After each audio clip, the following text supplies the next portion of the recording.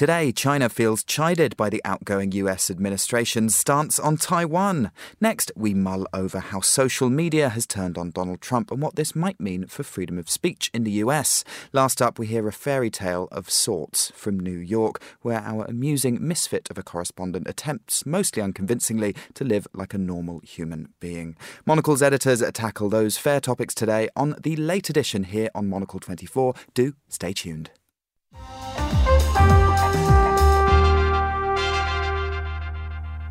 Hello and a warm welcome to the late edition. I'm Josh Fenner, joined on this fine Friday evening by Monocle's editor-in-chief, Andrew Tuck, and from his moated castle lair in the hinterlands of North London, surrounded by hordes of screaming children, our head of radio, Tom Edwards. Tom? Great to have you here, sort of. When you mentioned you'd be doing some remote working, I thought you'd be watching TV, but here you are, on the radio, another medium. How the devil are you? Not too bad at all, Josh. Yeah, what I said was, when you asked me if I was going to be working, I said not remotely, and you've completely misconstrued what I said. But yeah, let's give it our best shot this fine Friday evening. And I should apologise for listeners for the echo that is unmistakably only found in a toilet there on that broadcast. Not quite sure of the recording setup. Andrew, it's been the first full working week of an already eventful 2021. How are you holding up? Well, you certainly kind of need to have nimble dance feet to get through this year already. We returned and were hit by complete lockdown across England. So I must say nearly everybody is not here. They're in their homes, in their various bedrooms and lounges. As well. And as Tom is. I'm not sure if he's in the bathroom at this moment. I hope not. But we've coped with that. And we've had the key team here to do radio, to get things out, to hold things together. I don't know.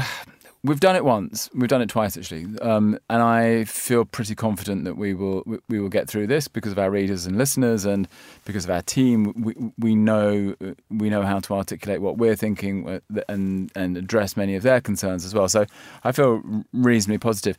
But hey, it's like we've had Brexit. We have this ongoing. We had, what a week in America. DC put on a bit of a party for us. So I think people. It just takes more strength to get through each week, a little bit more kind of energy. We're going to start today's show in East Asia, where China has its hackles up over the US ambassador to the UN, Kelly Craft's planned trip to Taiwan. Trump's implied support for Taiwan is raising eyebrows in Beijing, which released a statement suggesting that the administration is playing with fire. And we all know what happens when you play with fire. The secessionist island remains a flashpoint for conflict between China and the US, according to Isabel Hilton, and she's the CEO of China Dialogue. Earlier, she told Monocle about whether Beijing should expect much change as President-elect Joe Biden comes into office later this month. If China's expecting anything different from Biden, they're not reading the tea leaves. Biden has explicitly written that he intends to deepen ties with Taiwan. He called it a leading democracy, a major economy, a technology powerhouse, and a shining example of how an open society can effectively contain COVID-19. None of those are soothing words for Beijing, and there's no reason to believe that he didn't mean them. I think, given Biden's plans to organize a kind of convention of democracies, one thing to watch out for would be whether Taiwan would be included in the invitation list. Other things that Biden can do that Trump wouldn't do is to try to get Taiwan included in multilateral efforts on disease control, for example. Taiwan has great expertise in this. Now, given that Trump didn't believe in alliances or multilateral action, that kind of whole area of activity was pretty much off limits to him, but it's very much available to Biden. Isabel Hilton there, talking on Monocle 24 a little earlier. Tom, I'm going to come to you first. It's been an interesting week with China's refusal to allow World Health Organization officials into the country to investigate the origins of the virus, which kind of shows a lack of willingness to play by the rules of multilateralism. Might there be a bit of a chance for a reset under Biden? Isabel Hilton doesn't seem to think so, but surely it won't be as bad as under Donald Trump with the trade war. No, I think that's right. And I think that Biden will be interested in trying to build alliances around the world. He'll be interested in meaningful action rather than gestures when it comes to his attitude towards Beijing. I think the only reason I would slightly disagree with Isabel is that whilst indeed Biden has talked a good game about Taiwan and as an exemplar, and he's underscored his belief fundamentally in multilateralism as a way to sort of do diplomacy globally, the elephant in the room is COVID. It's exactly what Andrew said. It's setting the agenda for us, and that is the problem that Biden faces. His domestic problems are so extreme, and they've arguably been deepened, haven't they, by what we've seen this week, that I think he's gonna have to shelve even his well-intentioned foreign policy plans and adventures for at least 12 to sort of 18 months.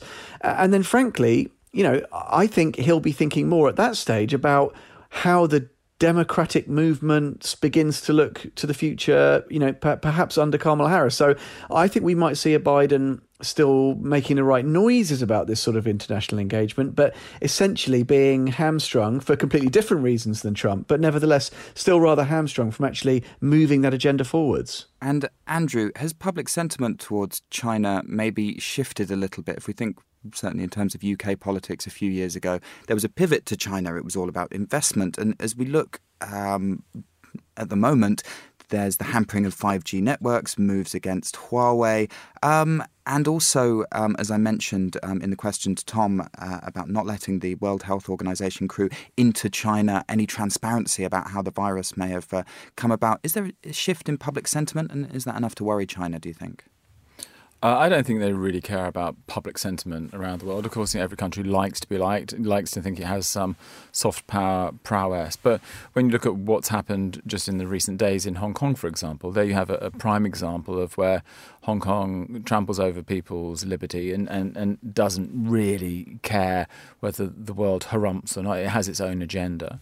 And I think that for Biden, the problem is that the Chinese economy continues to grow at such a pace that it gives it this kind of leverage within the region to kind of do its own thing. It doesn't really respond to outside criticism, whether that's what's happening to the Muslim Uyghur people, whether that's what's happening to human rights. They go their own way. I think what's the strange, weird bit between Trump and Biden.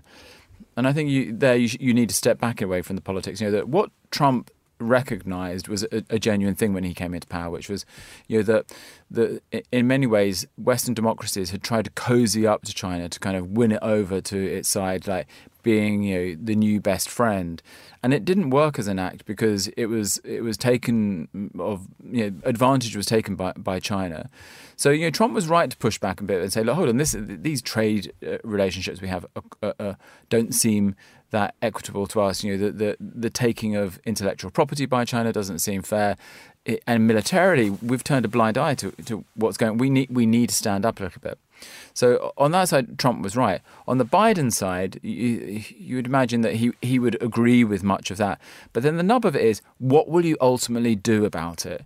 And here, both Trump was pleased is pleased and proud of the fact that he's ending his term with no wars going on really involving Americans, soldiers on the ground around the world. He's been quick to pull troops out of Western Europe, out of Afghanistan. I don't think there's an appetite in America to go to war with China.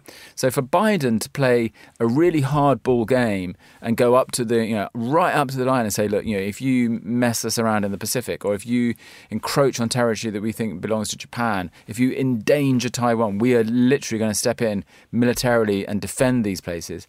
Then I think, again, he would be stuffed, because there just is not the appetite in America for that kind of involvement. And then your narrow victory quickly fractures and disappears.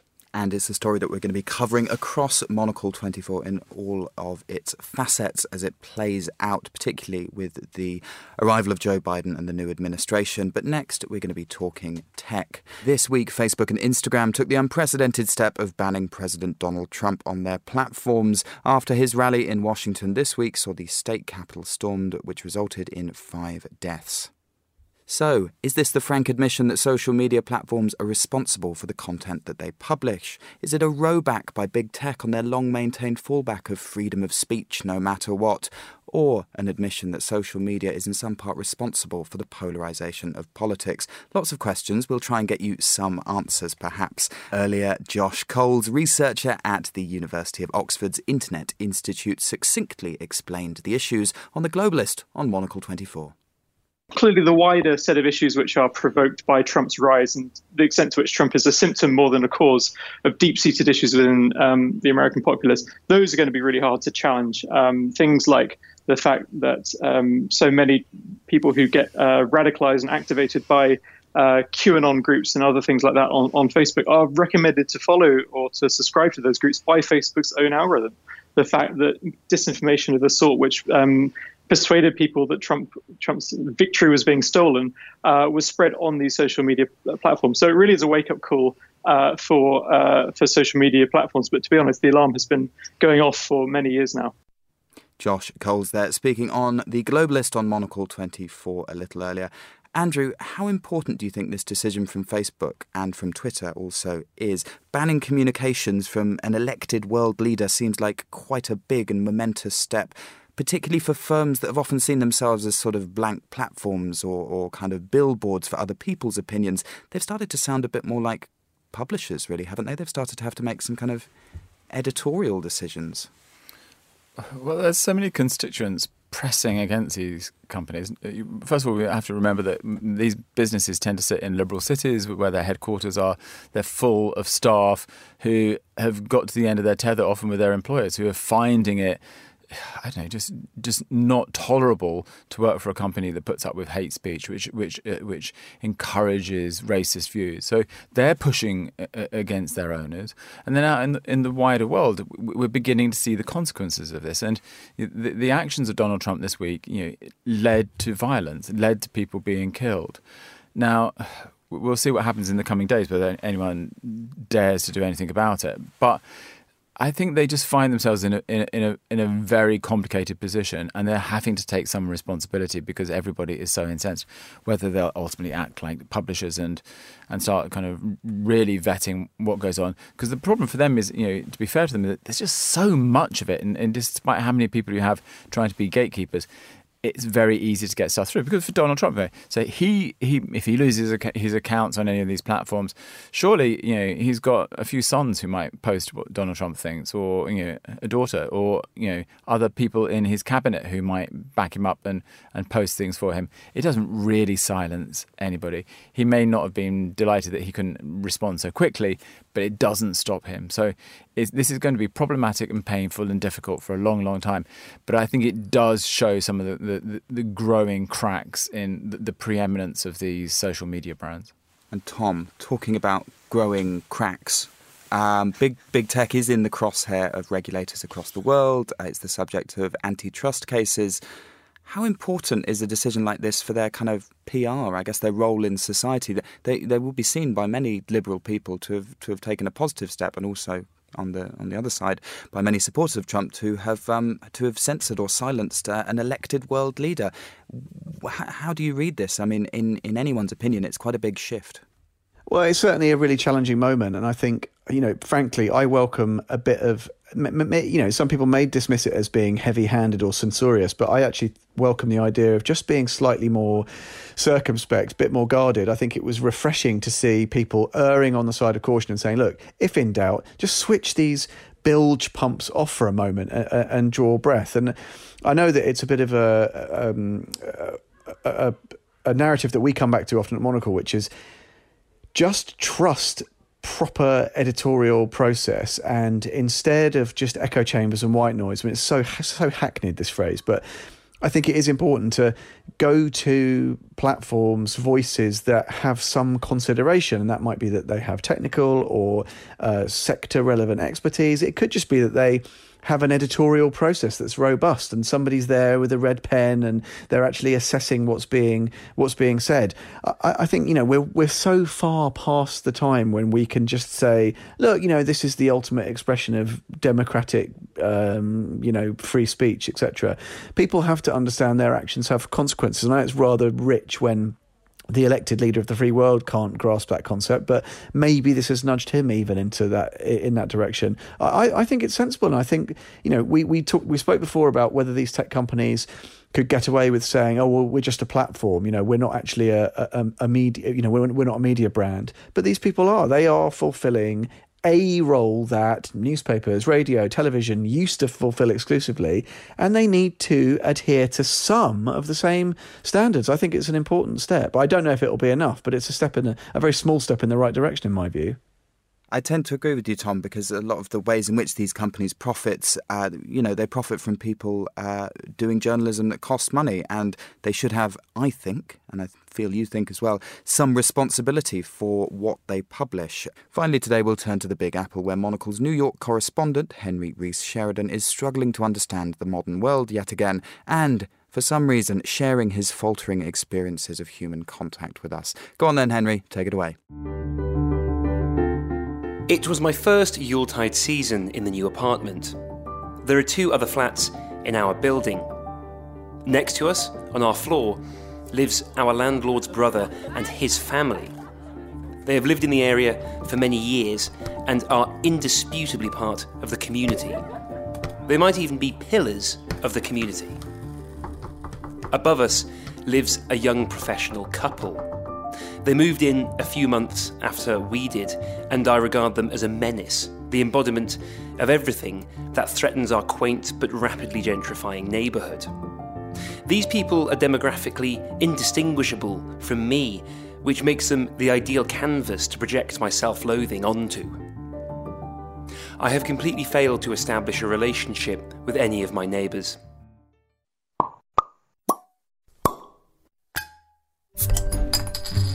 When I moved in last March, I left a bottle of wine outside each apartment as a friendly gesture to announce my arrival. The people who lived upstairs at the time immediately guzzled the plonk and thanked us for it. But it was a different story with my landlord's brother next door. He left his wine untouched on his doorstep for many days, an inordinate number of days. Every time I stepped into the hallway, I would see the bottle languishing beside his welcome mat.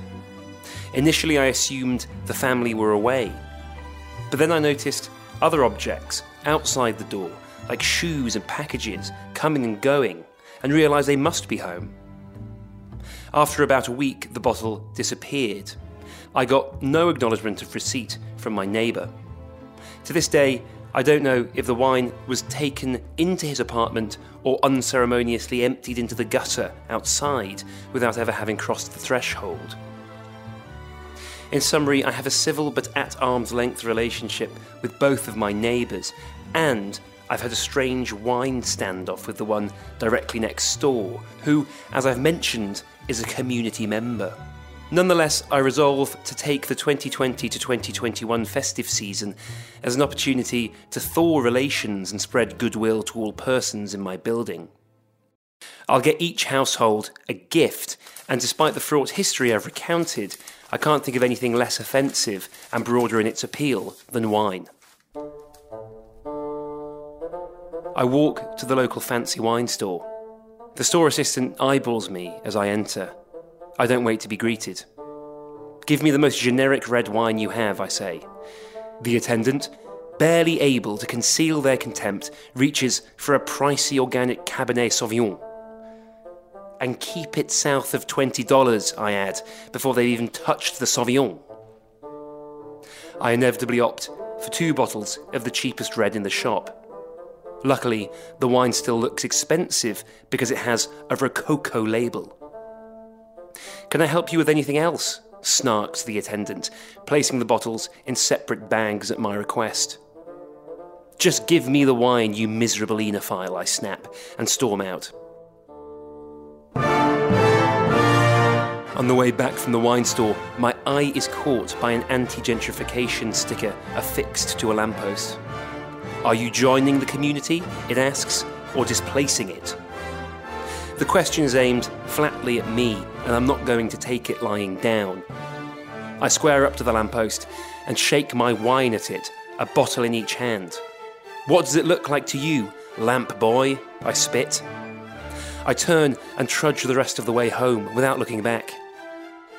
I get back to the apartment and write a generic holiday greeting on 2 little cards that I affix to the wine bags using fetching purple paper clips. I tiptoe into the corridor and leave them outside my neighbours' doors.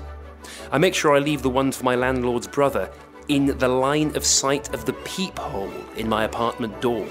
Then I retreat into my dwelling and spend no longer than 45 minutes peeping through my peephole, monitoring the bottle. Nothing happens. I would peep for longer, but I have to research local LED light bulb disposal facilities. I become so absorbed in the task, I lose track of time. My focus is broken only when I hear shuffling outside my door. I jump out of my seat and fling the door open, only to find a box of chocolates where my doormat would be if I had one. The card attached to the box confirms my wildest dreams have materialised. The chocolates are from my landlord's brother. I see that the bottle I left outside his door has disappeared. The festive quid pro quo has been fulfilled. The weirdness of the last wine gift has been absolved, and the community has been officially joined by me. I run to the lamppost by the wine store and begin frantically picking at the offending sticker with my freezing cold digits, hell-bent on removing it, as is my right. 2 women speaking Polish give me an even wider berth than is recommended by the Centre for Disease Control. Repelling passers-by in a foreign land, I finally feel accepted.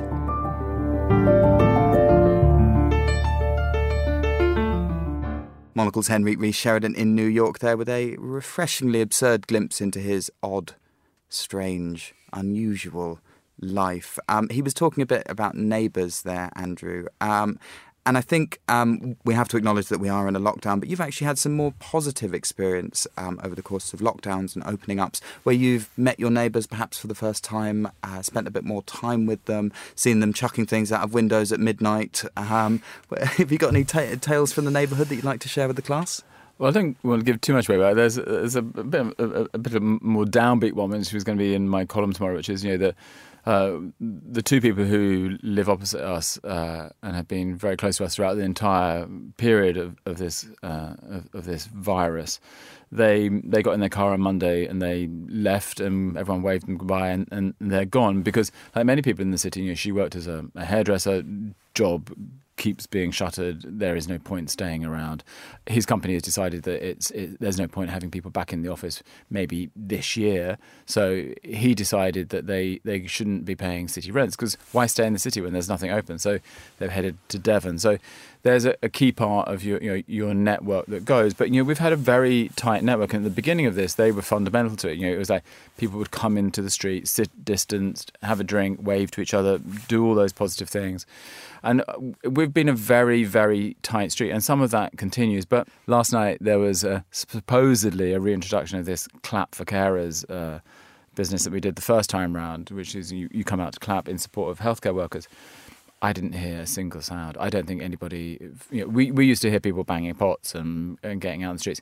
People are just tired, and also the consequences are more complicated at this time because, while they're concerned about the people in healthcare, they do see, and it's harshly, they do see some of those people beginning to be vaccinated and they're not, and meanwhile they're losing their jobs and their worries are closer to home. And I don't think that people are in a mood for clapping anybody. They just want to freaking get through this thing and get out on the other side. So I think we are cohesive. We care for careful is the wrong word.